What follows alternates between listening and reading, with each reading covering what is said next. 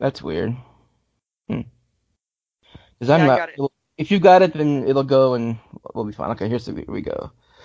Let me test something before we. I don't want to get into this. I'm still getting 0, 0, 0. So let me Whoa, someone opened up. what does that mean? Yeah. I'm Oh wait, still no, that's ISIS. Unless who's talking? me. Not Can you me. hear I me? was on mute. Who's saying, "Hey, Bubba"? What the fuck? That's None You of not guys us. got. It me. sounds like None the of us. ocean back there. Did no one else hear that? No, Jesus Christ, you have a haunting.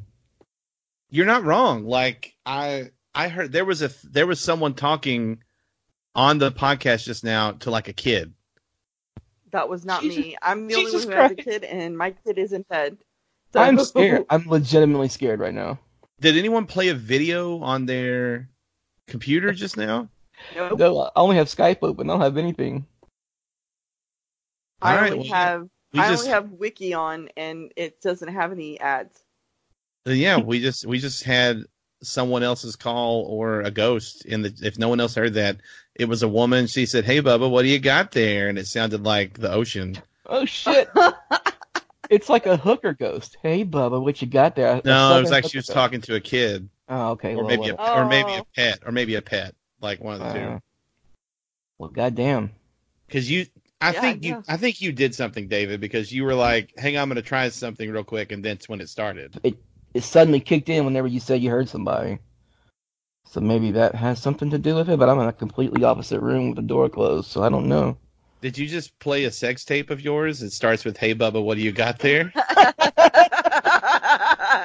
Maybe. Lord. This Okay. is going to be on the podcast, right? No, I'm just kidding. Gotta work it in somehow. Name your Alright. sex tape. All right, yeah. Work it in somehow. Name your sex tape. All right, here we go. Start the Zing. podcast.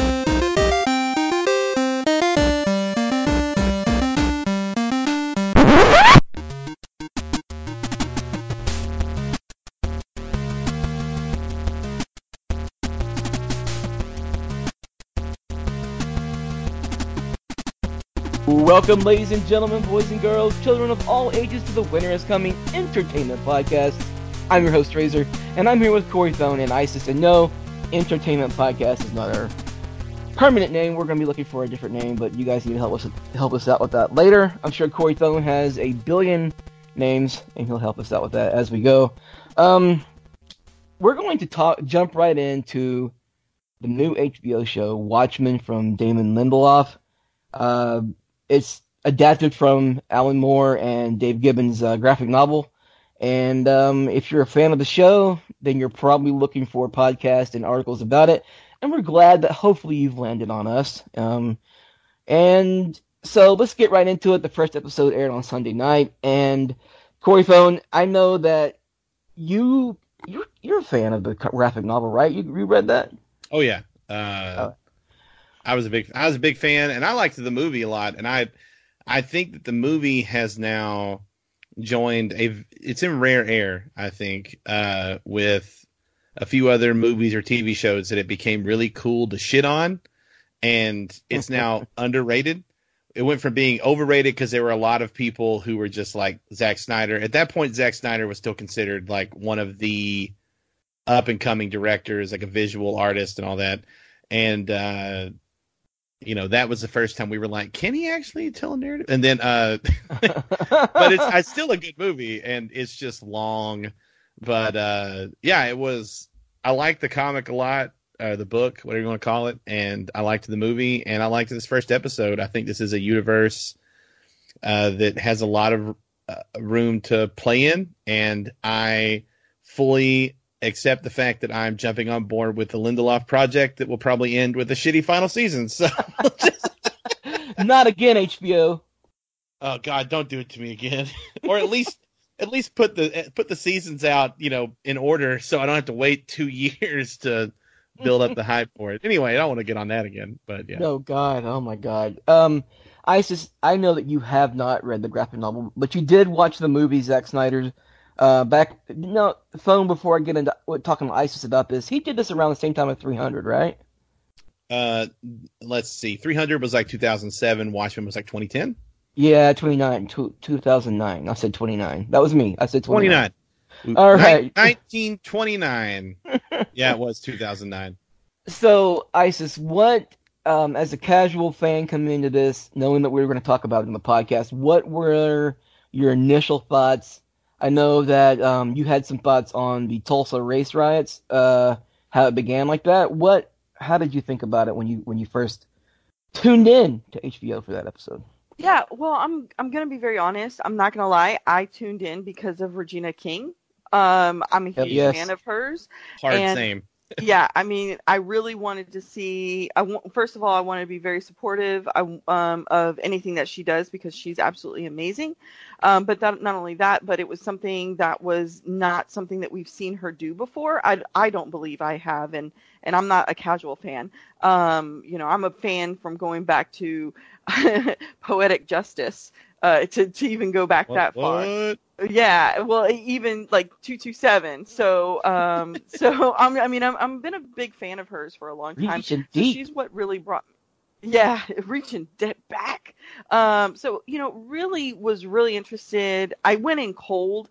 I didn't know anybody else was in the TV show. I didn't know I didn't read up on it. I didn't look it up. I didn't, anybody who had spoilers out there before the episode premiered. Didn't really know anything, just kind of really went cold. I know that we had talked about it before on this podcast, and I believe that the win goes to Corey Thone, who made the correlation with it, possibly being with the the Tulsa riots, or was it Black Wall Street Massacre of 1921. Yeah, we had talked about that on the show, and you're right. And and there was, I'm really proud. I'm proud of us as a podcast. I don't count that for me. That was for us because every one of us had heard about it and knew about it, which as when you research, you read the great Washington, or was it New York Times? One of those big newspapers did a big thing about it a couple years ago where, it was left out of history books on purpose. And so it takes like, you have to have like a thirst at the time. With the internet, it is starting to get more and more recognition, but we talked about it because, we're from Arkansas or the South in general, Texas, surrounding states. We'd heard about it. And I think it's funny that we just brought that up and they used it as the cold open. I mean, it's just, I think that goes to show how interesting this show, the universe that they're laying out is fascinating. No, I completely agree. Really, and it's one staked in reality. In our reality, not kind of comic book reality, which is kind of, our reality, but not really, it's almost like sometimes the names have been changed to protect the innocent and things like that. But I really enjoyed the fact and, being able to see this, how they did, the Tulsa race riot very well. I mean, I wasn't there, but the visuals, you were almost thrown into this panic scene that you become, very panicked and very aware and immediately, worried about what's going to happen to these people, and to be able to see, that these people are killing, these white men are killing, these black people in this, in this town, and they're being bombed. It really just kind of heightens your, your panic, your for these people.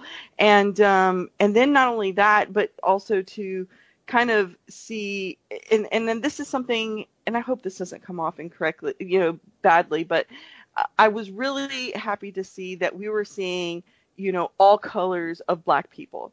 A lot of times when you see movies and you watch TV, many of the people look very like, if they're playing a African American, they're very light skinned, very Zendaya, if you will. And that's no shade to her. I love her.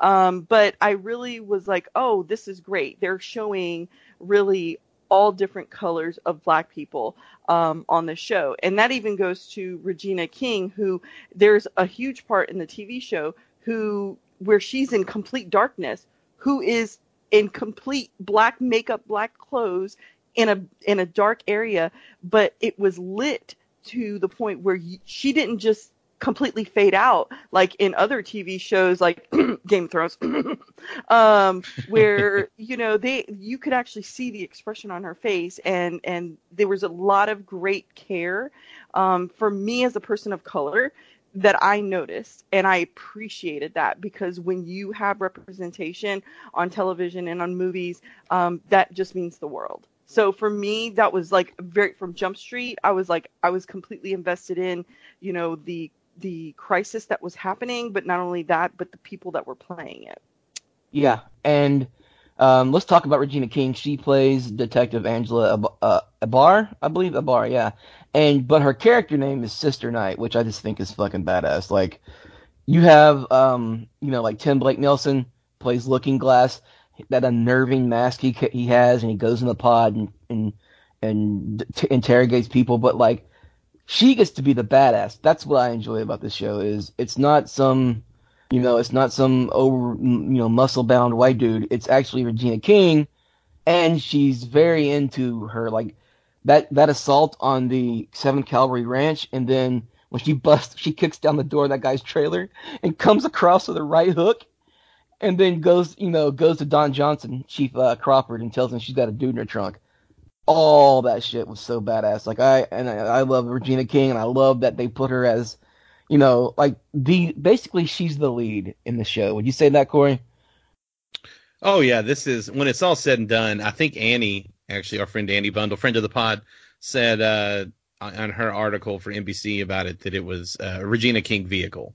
She's driving it, and it's got a bunch of badass passengers, but that it's her thing. And I agree with ISIS. It's about fucking time. She's been, from movies to TV to animated TV, like, has been all over the place crushing it. And I'm just excited to see her get a chance to really chew some scenery as the lead in a drama. And yeah, I'm excited for that. She's definitely the star. So let's talk about the basic setup for this world. Like, this takes place in Tulsa, whereas the original took place in New York. You've got a couple of familiar faces running around. Like, there's a guy with the noose around his neck, Red Scare. I'm not really sure. He's part of the Minutemen from the group before the Watchmen, I guess. But I'm not really sure how he's going to play in. But they're doing that whole universe within a universe type thing. Like, the name of the movie is an American Hero story, I think is what it's called. Yeah. And so they got the whole universe and the universe thing going on. I think that's pretty cool. And there'll be a lot of familiar faces, people who enjoy the graphic novel. And then you've got Jean Smart, who will be coming in pretty soon. She wasn't in this episode, but Jean Smart, she's going to be playing, I don't know if you guys knew this or not, she's going to be playing an aged up Silk Spectre. She's playing Laurie Blake. So I'm looking forward to what she brings to the screen, because you saw the trailers, Regina King and Jean Smart interacting with each other. That shit was dope. Like, I was really into that, and that really made me excited for this show. But I'm kind of rambling right now.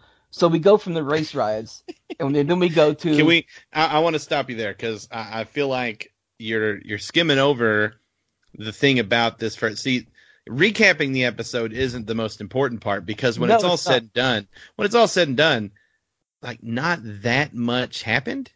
No. Like, truly, it really, what it was building a universe, and it did a lot of very intentional things. Like, for example, I was really excited to see in the beginning that the young boy was watching a silent movie about Bass Reeves. Are you guys familiar with Bass Reeves? I had to look him up. I am, to be honest with you. Yeah, he is the shit. It's a hell of a story. The fact that there isn't, like, an actual movie about him blows my fucking mind. Bass Reeves was the first black U.S. Marshal west of the Mississippi River. He worked and was born outside of Van Buren, Arkansas, into slavery in Crawford County, and worked mostly in Oklahoma and some in Arkansas. And during his career, he was credited with arresting more than 3,000 felons. And he only shot and killed 14 people in self-defense. So he was one of those guys that would bring them back to Judge Parker, I'm assuming, among other people. He had a hell of a legacy in the U.S. Marshals. And so I think having him be the first just having that juxtaposed with what was happening outside was interesting, but they're clearly going to correlate like Base Reeves to what the vigilantes that work with the police force, these masked cops or whatever, are doing. Yeah, and I was kind of parallel that with, Louis Gossett Jr. shows up at the very end. I don't know if he showed up much during the episode, but at the very end he's there as Crawford swinging in the tree, and Louis Gossett Jr. is in the wheelchair, and he plays Will Reeves. So he's the little boy that was in the... Yeah. Well, he had the note too. He had the note that his dad stuck in his pocket, and which according to Reddit was written on the back of German. So there's so much.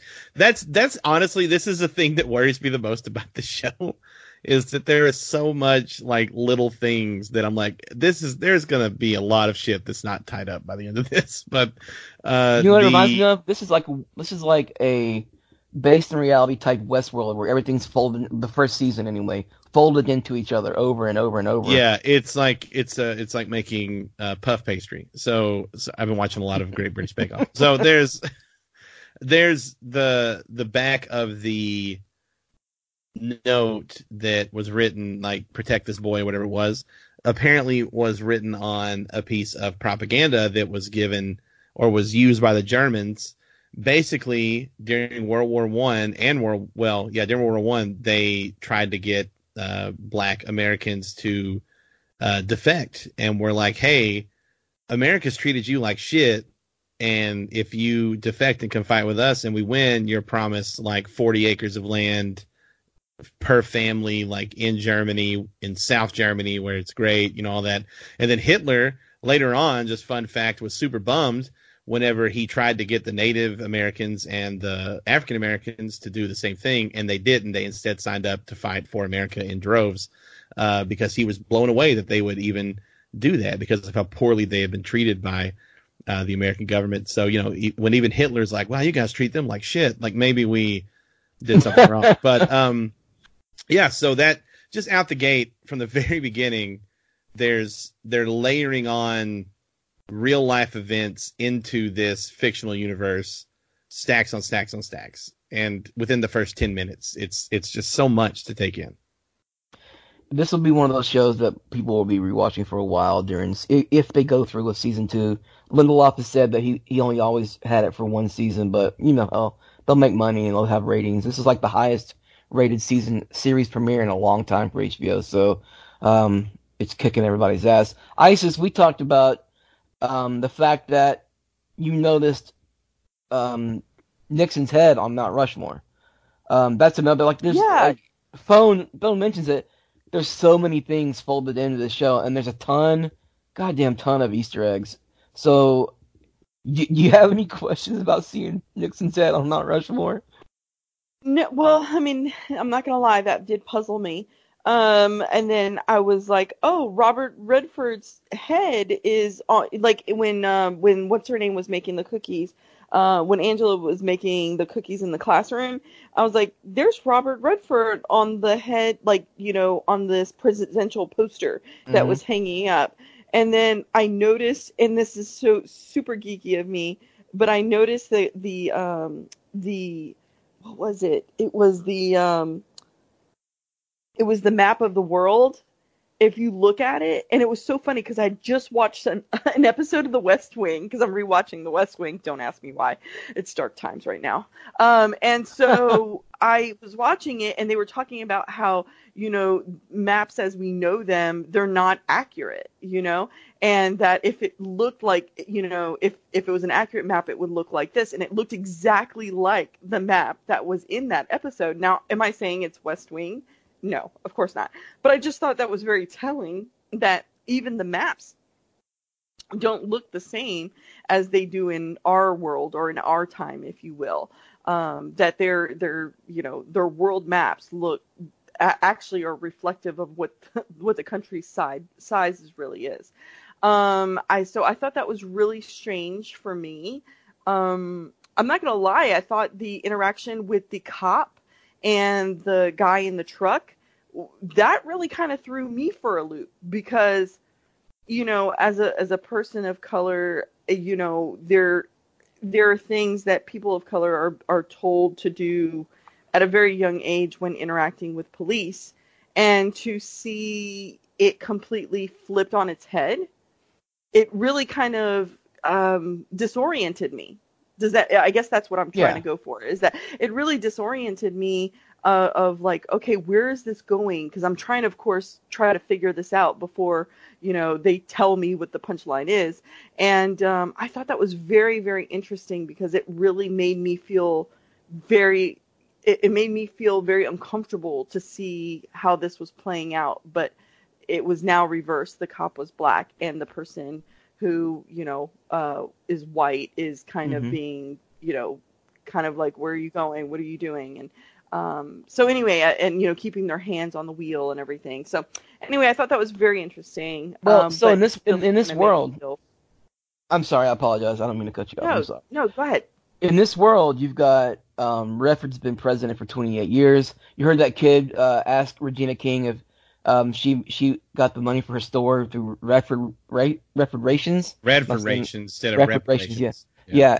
So because of Robert Redford, reparations have been put into place. Guns are illegal, not just automatic weapons, guns in general. That's why the police officer had to get the guy to let his gun be released from his car so he could use it, because even the cops aren't allowed to use guns.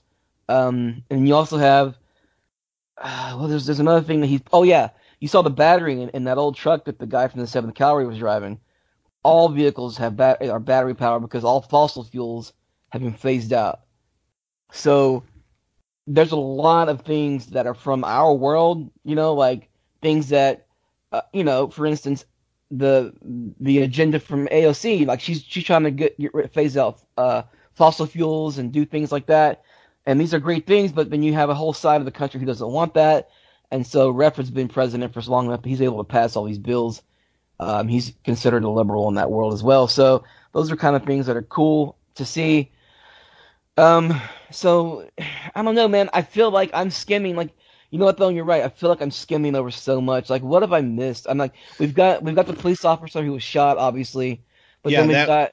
Well, okay, but one thing that we haven't hit on yet that I think is one of the more discussed facets from the show, for comic readers in particular, is Rorschach being adopted by white supremacists. Yes, like we have to talk about this. Yes. So that's a really big deal, and I think that the people who are surprised that, like, hey, yeah, I was a little surprised to see that, but I'm not surprised that they did it. Like, first of all, let's recap the end of.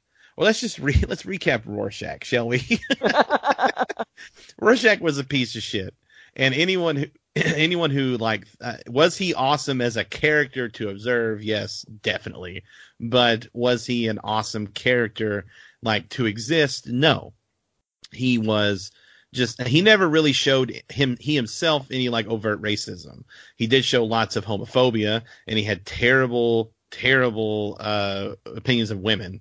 His mother really did a number on him when he was a kid, for sure. Up. But he also was a murderer, which is not cool. But it's not that weird to think that he was definitely have fascist tendencies and saw the world in a very particular, strict, like fascist kind of way. And he sent his manifesto to the New Frontiersman, or whatever that paper was called. If you remember the little comic that pops up, that's a fairly right-wing publication. He didn't send it to like the New York Times. He sent it to like the Daily Wire. And it was so he had to have known what he was doing. He definitely sent that to an organization that would spin it the way they want to spin it. And the super kind of messed up thing about this, when you think about it, is I guess Tim Blake Nelson's character, who had the Rorschach kind of mask himself that covered his whole face, asked the cavalry member in the pod if he thought that the government was orchestrating these, whatever they called them, these seafood attacks. I don't know what else to call them. The squids and stuff instead of Dr. Manhattan or whatever, or that it was residual. Do you think the government's doing it? And the guy was like, I don't know, maybe. And because that definitely is going to be one of the conspiracy theories, because that's what Rorschach wrote in his journal and it was published. That's true. Like, Rorschach is right. He witnessed it. It is not done by Dr. Manhattan. It's done by Ozymandias and whoever is taking up that mantle, if we're pretending that Jeremy Irons isn't Ozymandias, I guess. So, so that's going to make it even more gray. I even sussed that out. Yeah. And I wasn't not that hard, since they gave him a cake that looked exactly like his costume in the comics. But like I was like, I got that. But Rorschach is right about that. So when it's all said and done, if it all comes to light, like their leader, their guy is going to have been right about something very huge. So it's going to be even more complicated in that regard. But it's not that big of a leap to me to think that a fascist, homophobic guy that sent his manifesto before he disappeared, supposedly killed by the government or whatever, sent his manifesto to a right-wing publication would be co-opted by white supremacists. Like, shit. Exactly. They co-opt memes on the internet now. You think they can't co-opt the manifesto? So, yeah, it's super fascinating to see that. And I really feel like that was obviously it's an intentional choice, but it's an intentional choice by the writers, because Rorschach is one of those characters like Arthur Blank, right? I haven't seen Joker yet. I'm going to see it, but like Joker or the Leo's character in Wolf of Wall Street or whatever, that most people get their point, but then there's about 15 to 20% of people that are like, yeah, greed is good. And it's like, no, man, that's not the point of this. So, like, Rorschach was definitely an OG character in that regard, of someone who the wrong people took the wrong message from his existence. So I saw people interacting with you on Twitter about that. Like, they were missing the point entirely. Oh my God, yeah. So if you haven't gone to Rotten Tomatoes or IMDb or something, go look at the ratings of the show. If, like, right now I'm going to go Watchmen, Rotten Tomatoes, and it's got a critical score. Like, the critics rating is this is a movie. Damn it. Also, why is it Yahoo? What? I don't know. I don't know why I'm in Google. I don't know. So Watchmen season 1 right now, for what the critics have seen, with 71 reviews, is a 96%. That's pretty good. The audience score with 1,100 plus reviews is a 45. Do you think that many people didn't like it, or do you think that the right-wing patrol from the same people that tanked the rating for, like, The Last Jedi or Captain Marvel or whatever are doing the same thing here? They're doing the exact same thing. This shows there are people out there who are like, wow, why is all TV got to be so political, when they're talking about an adaptation of Watchmen, which was in and of itself one of the most overtly political comics of its era. Now, granted, it was very much not about American politics. It was about, like, Thatcherism or whatever. But still, like, it's liberal, conservative, whatever. Like, if you didn't think that Watchmen was political, you didn't read Watchmen, and you're probably one of those people that was like, you know who's badass? That Rorschach guy, when he fought those dudes in prison. That was dope, man. That was really fucking dope. Like, so, yeah. You know, they said it in our comments section. I was gonna pipe in and say, you know, again, I didn't read the comic. I have no plans to at this time. But I really can understand what you were saying, is that, you know, it was those very fragile, you know, subset of white men who really, you know, were taken aback about something that was not catered to them or their their fragility. And I was completely here for it. I was so happy to see something that really just kind of said, hey, you guys got to really wake up. But there's going to be a subset of people who are not going to want to. They're going to want to be the Rorschach, and they're going to stay, or, you know, those characters that are in this show, and not really look at the whole picture. They're just going to look at it, completely internalize it. Right. Well, okay, let's talk about the big action scene from the show because I really think that it's a great scene, a great way to introduce the show. Like when the moment they were walking through the cow pasture, I told my wife, I said, all of those fucking cows are gonna die. It's going to be ugly. Oh my god, man! Like, okay, so Phone, were you kind of surprised by the owl ship turning up, or did you Yeah, have? what the fuck? No, I was definitely surprised by that. Where did they get it? Because they're definitely not the Night Owl. So, do you think that they I, built it, like modeled it after them, or what?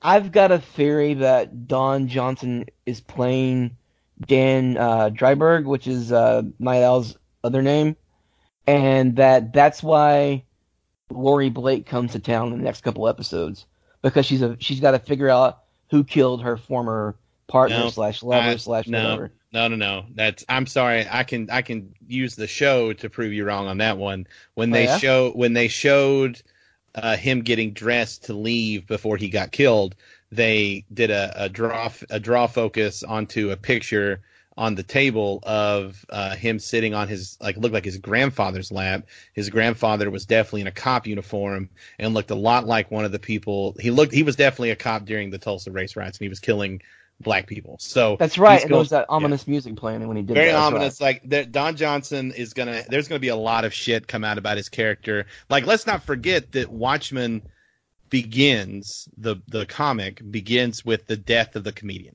I think we talked about this before the show, and the Yeah. comedian's death sparks the rest of the comic, like of people coming back, figuring out what's going on. Lots of supers are dying. I know that sounds like The Incredibles, but yeah, they're dying, and all that crap, right? Because the only ones that are still fairly active is Rorschach, because he's a lunatic. Yeah. And so this is, I do think you're right that Gene Smart, Silk Spectre's character, is going to be in Tulsa for personal reasons too. I just don't think that Don Johnson was Night Owl. I think if anything, it's going to be the return of masked vigilantes, which she is not wearing a mask or anything. So I don't know. I think that might tie into it, because you have that line of her in the trailer where she says, "What's the difference between a cop with a mask and a vigilante?" I don't know the difference either. So Yeah. so that's interesting. I think that I didn't know what Don Johnson's character was going to be, but I think when it's all said and done, it's going to be a pretty, at the very best, gray backstory for him. And that makes sense because the whole time. Go ahead, Isis. Go ahead. Oh no, this is something that you and I were talking about before the podcast, and yes, we do talk before the podcast just because we like to shoot the shit with each other. And so I said the exact same thing. It was, to me, it was going to be a parallel kind of thing with Don Johnson, where the comedian was not his back. I mean, he while he was a hero to some people, the people who knew him best, he wasn't. I mean, he was a horrible, horrible person, and could have those tendencies. And I definitely see that there's going to be a parallel with Chief Judd, that Angela is really going to see and investigate and finally see, like, oh God, he wasn't the guy who I really thought he was. And then that's going to develop into a larger story. But think about it. She's the one that warned him he had powder under his nose. So is it really that big of a surprise to her friend? Well, hold on a second. Let's be honest again, okay? The dude had a rough fucking night. He fell from the fucking sky, landed on the ground, and fucking popped out of that thing like he was a fucking turnip green. Okay? Oh my god! So, when he came out, and she's like, "Ah, shit," and they were laughing at each other. Oh my god! I almost busted a scene. That was fucking hilarious. Oh my god! I mean, so if the guy needs to take a little coke in the nose, a little nose candy or something like that to take off the edge, am I going to begrudge him of that? No, I'm not going to begrudge him of that. But anyway, so but I really do feel that there are things that she's going to find that are not acceptable. And I think you were talking about, Louis Gossett Jr., which I'm not going to lie. When I first saw him, I about plotzed. And when you see him the first time is when Angela's going into her store. That's And right. he asks, "Do you think I can lift a 200-pound man?" And I mean, at first, when I heard it, it didn't sink into me at all until you see at the very end when, he's got fucking Chief Judd strung up and he's just sitting there, with his little note. And I'm like, oh my God, this guy was saying that he was going to do this from then on. See, I didn't correlate those two to just now, to be honest with you. Well, I don't think he said, "Can I lift 200-pound man?" He just asked 200 pounds. But Yes, right, sure. like looking back, like he definitely was obviously referencing the body. So Okay, so if you want to, Zack Snyder's movie, Dan Dreiberg walks up during the comedian's funeral. He walks up to the Silk Spectre, and she's like, "There aren't a lot of laughs lately," and he goes, "Well, there aren't any laughs because the comedian is dead." And the song playing as the final scene happened on the show was "Old Judd Had to Die." So you have a correlation there of the comedian and Chief Crawford, the same archetype, I guess, maybe. And then you've got the beginning of Watchmen, the blood dripping on the pin, the Watchmen pin for the comedian, and the blood dripping on Crawford's badge at the very end. So there's a lot of symbolism being played between those two. And by the way, Lindelof came out and said, no, these characters are not the same. In fact, he said, if I remember correctly, the comedian died. His head was rammed up his stomach when they found him. So, yeah, no, that's not the comedian. It's just a archetype they're going for. But also one thing. I'm just go ahead. I was going to say one thing. We the first time we see Rorschach in the comics, he's got his mask off and he's holding a sign that says the end is near or whatever it is. And before she runs into Lou Gossett Jr., she walks past a guy holding a sign that looks kind of crazy. So it was a black guy, I think, that had kind of pink, some Tekashi 6ix9ine hair. So I have a feeling we're going to be seeing that guy again. if the rest, like, because symbolism wise, that's exactly how we stumbled across Rorschach the first time. So he was at the funeral with the comedian standing outside holding a sign and stuff. So can you explain something to me, because I feel like I'm missing something, and I'm not gonna lie, when I was watching this I was like, what the hell just happened? The squids falling on the car. I mean, they even had like a street cleaner that had a squid on it that was like, so obviously this. And did you notice her window? What she used to clean her window with? They had their own made tools for it. Yeah. I mean, it was like, if it was like, oh shit, ice is on my window, I'm just gonna scrape this off real quick. Hold on a second, and everybody just stops. So okay, so can you explain for non-comic readers what that meant, what that's all about? So Ozymandias trying to save the world from the midnight clock, right, Bone? Like for a nuclear apocalypse, basically.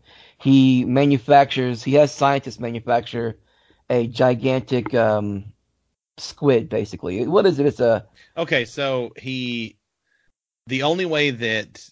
And you hear the quote again in the end of the episode in the coming, whatever it's called, where the preview where they're showing it. Jeremy Irons says, the only thing that is stronger than a nuclear device is fear. So in the comics, he employs I don't know how many hundreds of engineers and scientists and builders or whatever on an island in secret project, and he's paying them super well, obviously, to construct, this massive squid, basically. And like the size of the island is huge. And then, of course, whenever it's done, they all die. They can't be left alive to tell the story. And in the comic book, using the same sort of energy field that Dr. Manhattan gives off when he does stuff, Adrian transports that squid into the heart of Manhattan, I believe. And it's gross as fuck. It's super gross. It's huge. It destroys Lower Manhattan. Like, so many people die. I can't remember how many. It was basically like dropping, a rock, but it was a squid. It's supposed to, like, it came from the bottom of the ocean or whatever. I really don't like. That's kind of the one thing from the movie that they changed that I thought was a clever change, because the movie came out post 9/11, and so turning it into just using his force to create a terrorist attack across the world was better. But in the books, then now the whole world sees that Dr. Manhattan has no humanity left, so he's their enemy now, or whatever. They're afraid of him, and he wants them to be good, or he'll drop another squid, basically, and or do something else. And in the movie, it's the world thinks Dr. Manhattan, blew up Manhattan and other cities, and they have to be good, or he's going to keep doing it. And Adrian justifies it by saying, we killed millions to save billions. And now the whole world, the Cold War ends because of the fear they have of Dr. Manhattan. They no longer fear each other. And so I'm assuming that the government, in order to keep reminding people, hey, it could go to shit anytime, like, drops squid out of the sky. And that's that, I guess. I know that sounds really weird because you haven't read the book. It's a lot more effective in the book, but honestly, it really doesn't age that well. It's like crazy part. It's a super crazy part of the original book, and I truly think that the just explosions using Dr. Manhattan's energy field that Adrian replicates in the movie was far and away the best change they made. So, and it's an energy field in the movie that's created by his big blue dong. Yes. Well, I was here for the big blue dong. Anyway, so aren't we all? Well, that makes sense because when I first immediately saw Dr. Manhattan and he was in Mars, and he's building this castle out of, I guess, sand or whatever, and then it's breaking down or whatever. I almost want to say, like, to me, that was like, that's not real. I feel like they are trying to, if the people on Earth know where Dr. Manhattan is at any time, they can turn on their TV and see that he's on Mars or whatever the case may be. It makes them feel kind of good about that. Okay, well, he's not here to cause any damage if he's on Mars. And if I can go and just turn on the TV and see where he's at, I have eyes on him, I know that he's not going to be doing any damage here. And I almost want to think that the government really doesn't know where he is, but they have this, kind of fake TV show, fake news, if you will, displaying just to make sure that the humans on Earth don't freaking lose their damn mind. Just my thoughts. I could be wrong. That's what I thought. I like the propaganda type spot. Like, keep everybody straight by watching. Make sure Manhattan's there on Mars. The only thing that we've seen the San Diego Comic-Con teaser where we saw a blue hand reach down and pick up a blue mask. It could very well be the Imperial Lord of a country manor, or Jeremy Irons, because there's also pictures of him standing in front of the Gila Flats sign. So was he standing naked? I'm just asking for a friend. I don't know. Let's talk about his servants really quick. Does anybody get the feeling that they're definitely not human? Anybody? Oh, hell yeah. They were like Stepford people. Okay, so his maid was named Miss Crookshanks, right? And all I could think of was, you name a cat Crookshanks, right? And his butler was named Mr. Phillips, right?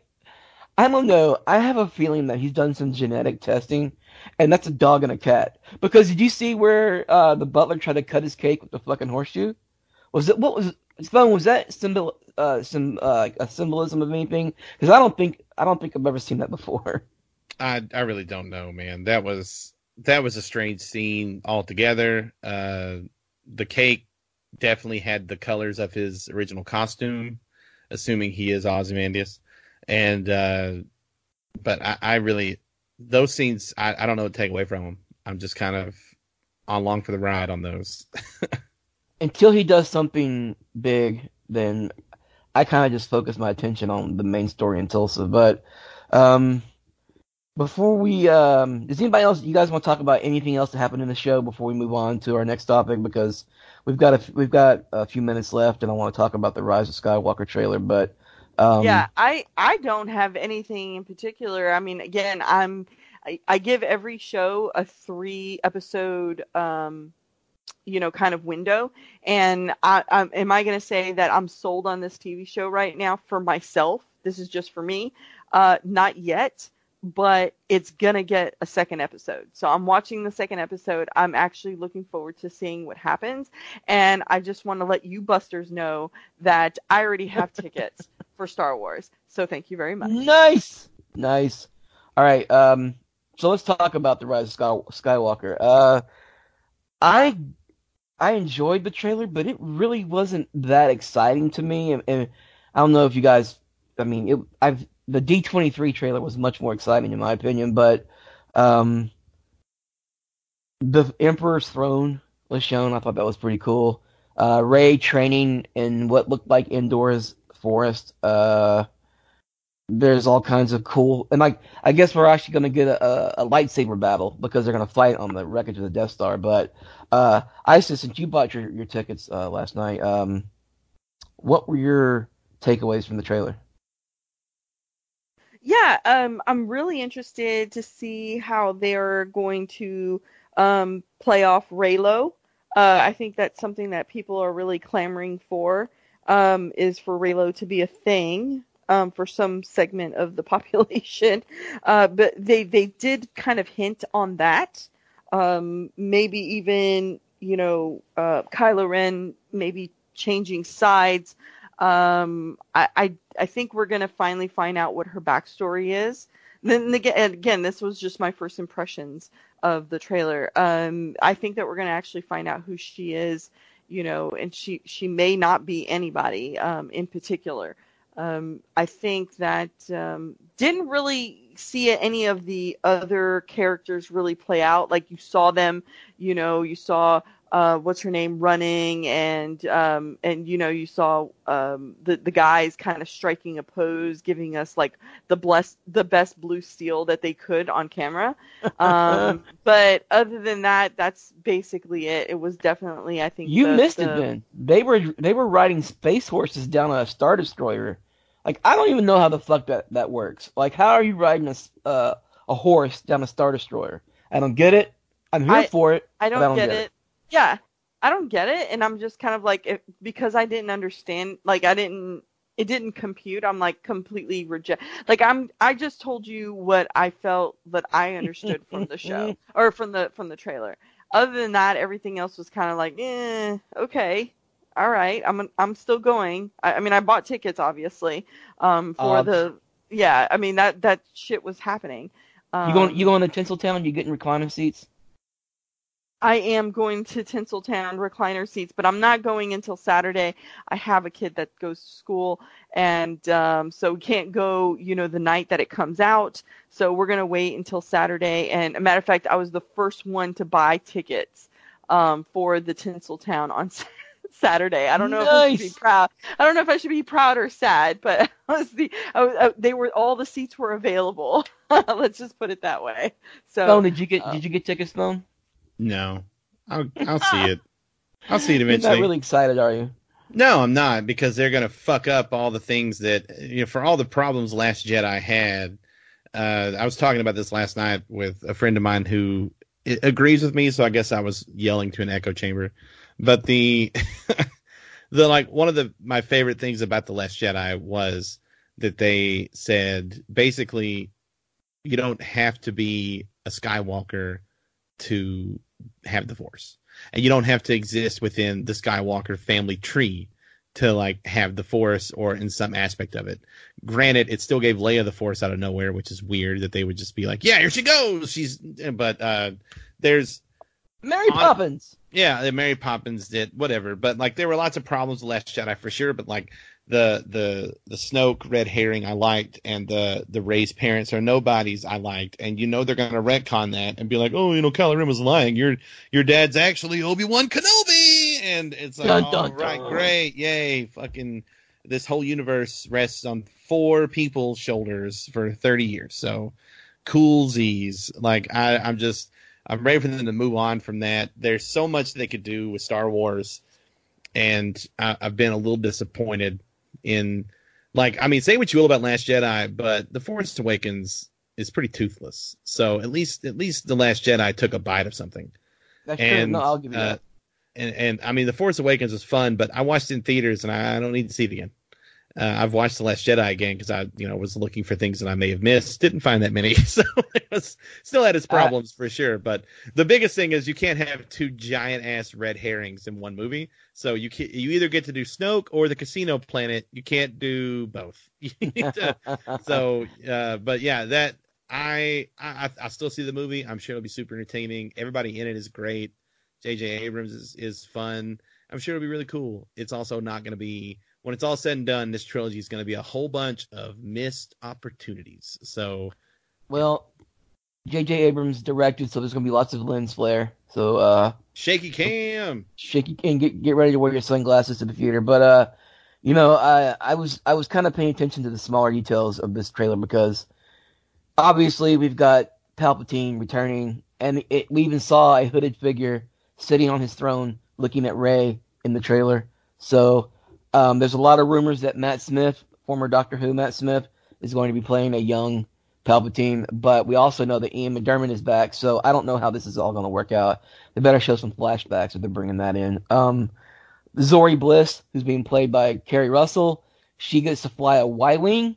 In fact, you saw it in the trailer. She does a barrel roll towards a Star Destroyer. That's badass because I love the Y-Wing ships. We also saw a Hammerhead Corvette, which is like the blockade runner that Leia tried to escape from Darth Vader in A New Hope. I was pretty excited about that. And they're bringing in the Ghost from Star Wars Rebels. This makes it the second live-action movie that the Ghost has been in. It was in Rogue One. So I'm pretty excited about that. Other than that, I'm excited to where they take Rey. I hope they make her nobody. I don't want her to be a Skywalker. I don't want her to be a Palpatine. And I don't want her to be a Kenobi. I just want her to be, her parents were drunks and they traded her for money for alcohol. Whatever. Who cares? I'll go see it probably opening weekend. Probably as soon as I can get in. But we'll see. I'm excited for it. But I'm more excited for The Mandalorian, to be honest with you. So, Same.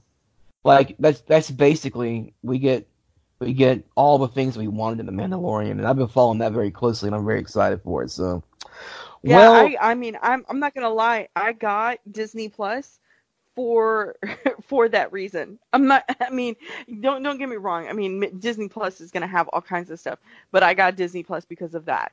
I want to see that show. That's what I want to watch. I was upset today when I found out. I'm sorry. Go ahead. Yeah, I was just going to say the exact same. I know exactly what's going to come out of your mouth when they said that Verizon's going to give Disney Plus for free. I'm like, dude, I bought 3 years of Disney Plus. What do you mean Verizon's getting it for free? Obviously, I'm a Verizon person. So yeah, I was so disappointed. And then I'm not going to lie. So I was telling, I actually have a day job, people. And so I was talking to my employees and I was telling them, like, damn it. I was like, Verizon's giving it out to, to everybody. Cause I've been kind of bragging that I'm like, oh yeah, I got Disney Plus. Yeah, I got it for the next 3 years, blah, blah, blah. Like, I'm so fucking cool. Right. And then my employee like turned around and he goes, sucks to suck. And I was like, yes, it sucks to suck right now. But, all you, people who didn't buy, Disney Plus, when they were first kind of launching it out there and everything, and you're Verizon, guess what? You get it for free for a year. Well, think about how smart that was on their part. Like, man, my God, what a way to launch a streaming service, especially in today's market where Netflix is your biggest competitor or Amazon Prime or whatever. So I think it was genius. And like Netflix stock took a hit today because of it. So I thought that was genius on their part. Oh yeah, I mean it's definitely something out of the Hulu playbook, because I think Hulu and I think T-Mobile or something like that, they joined forces, and I mean, which I don't know what that equates as far as viewership for people who are on T-Mobile. I don't know anybody who's on T-Mobile, but anyway, or they don't admit it. But I will say Verizon being one of the largest carriers to AT&T, that's a huge chunk of people. Okay, so listen, we're going to wrap the podcast for tonight. We'll be back next week to talk about the second episode in Watchmen. The title is called Martial Feats of Comanche Horsemanship. Martial Feats of Comanche Horsemanship. There's also... Man, they don't have a problem having long titles. Like, this No. title was The Summer. It's the summer, and we're running out of ice. It's Yeah, like, you've also got She Was wow. Killed by Space Junk. If you don't like my story, write your own. Little Fear of Lightning, This Extraordinary Being, which, goddamn, that's in episode 6. That's got to be Dr. Manhattan episode. An Almost Religious Awe, A God Walks into a Bar, and See How They Fly. So, all kinds of crazy titles. Anyway, so we're going to be back next week to talk about Watchmen and probably some other entertaining things. I know that The Witcher final trailer comes out soon, so we'll see that. So for myself, for Corey Thone, and Isis, this has been Take the Black. Help us out with a new title in the comments below, and we appreciate your patronage. Alright, Vlad Mogulis.